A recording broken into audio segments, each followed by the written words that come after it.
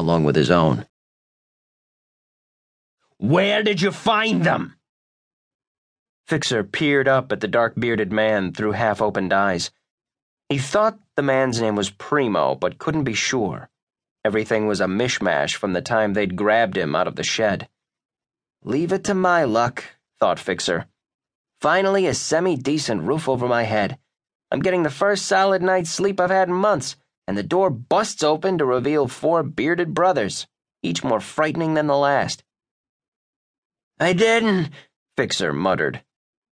His answer was rewarded with another lash of the whip.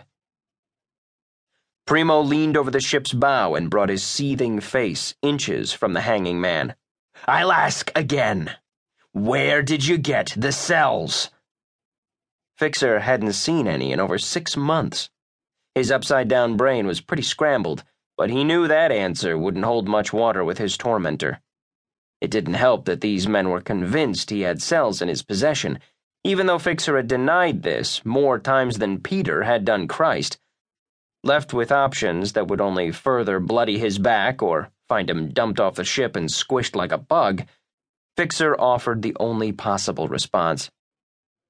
"What if I took you to them?"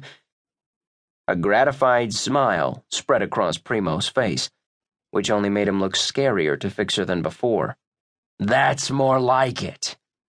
"Yeah," thought Fixer, "until you realize I'm lying through my teeth and just stalling for time. At least the whipping would stop." As if on cue, the cat-o'-nine-tails rose into the air and smacked the side of Fixer's head. A cut split open on his temple. Blood sprayed out and down his face. "You better not be lying. If you are, the pain you're feeling now will be just a prelude to what's coming."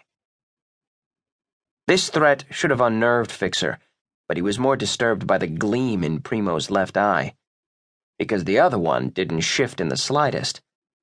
It was only then that Fixer realized Primo's right eye was made of fine glass, its green pupil a direct contrast to the sepia brown of the real deal.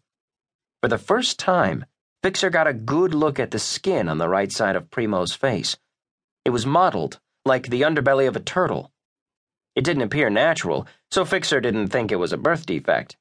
He couldn't imagine it was something a man would have by choice, but suspected he wouldn't be around long enough to learn where it came from. The one-eyed glare demanded an answer. "Point taken," Fixer feebly offered up. "Where to?" "Back where you found me. The shed." "We searched it high and low. There was nothing," growled Primo. He gripped the whip tightly, preparing to lash out yet again. Fixer shook his head vigorously, causing the blood to drip down his face. "It's near there." Primo cocked the cat-o'-nine-tails. "I warned you." No. Think about it. Having them handy, right where a man such as yourself might take them away from me, that would be foolish, right? "Very foolish indeed." Fixer nodded. Blood seeped into his eyes as he stammered away. Yes, the prelude thing you said. Don't want that. Definitely don't want that."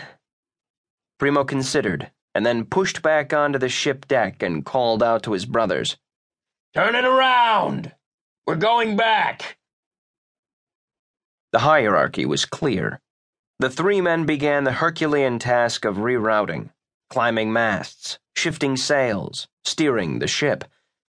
Primo leaned over the rail once again. "You better not be wasting my time." Fixer tensed, awaiting one more strike of the whip. When nothing happened, he breathed a sigh of relief as Primo's footsteps retreated on the deck. The reprieve was fleeting, however.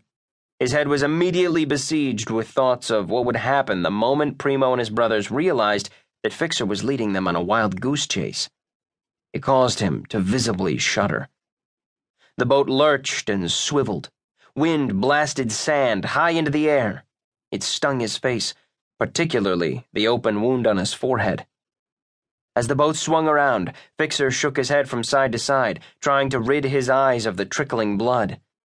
That was when he saw the man on horseback. Just beyond a sand dune, the stranger sat high in the saddle, watching the pirate ship turn around.